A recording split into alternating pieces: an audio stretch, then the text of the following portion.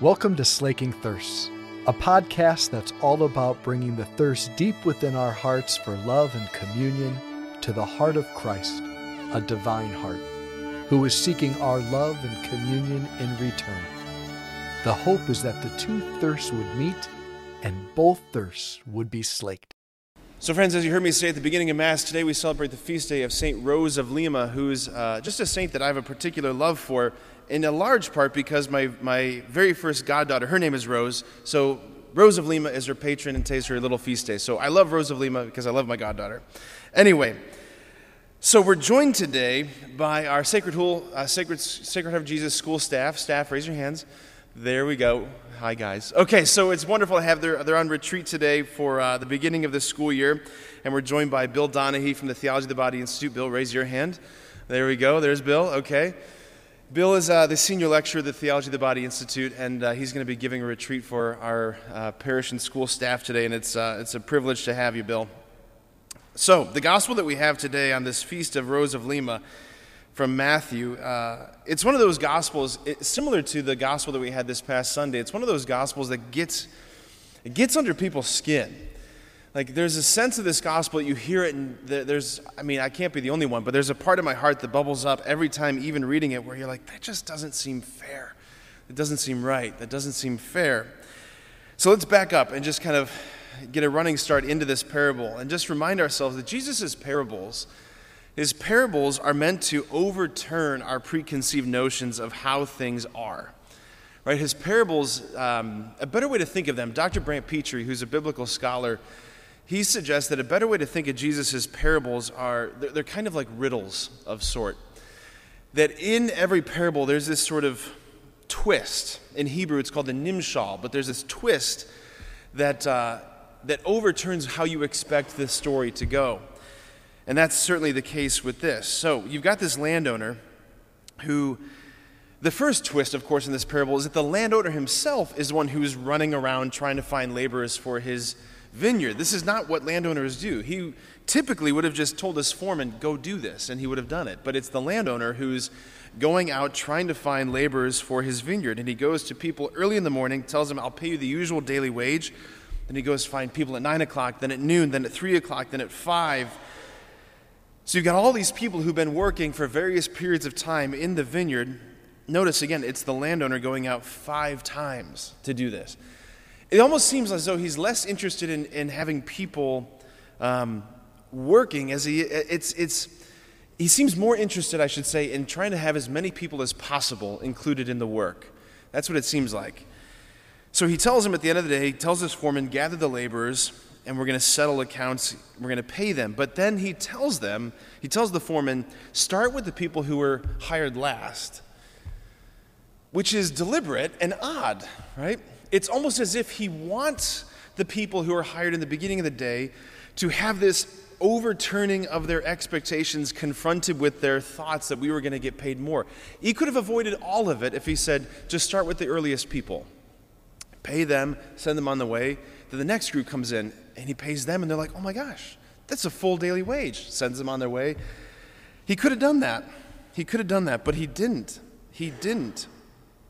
They get angry. And maybe we do too. And Jesus asks the question, are you envious because I am generous? Are you envious because I am generous? You know, the reason we think this parable is unfair is because deep down there are parts of our heart that have yet to be converted because we still think that heaven is a thing that I achieve by working really hard for it.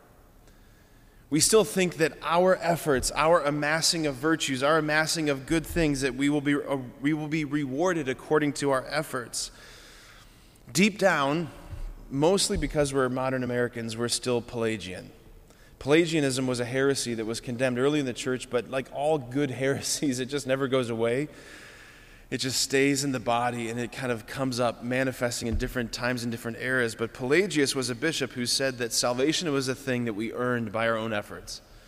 We worked our way into heaven.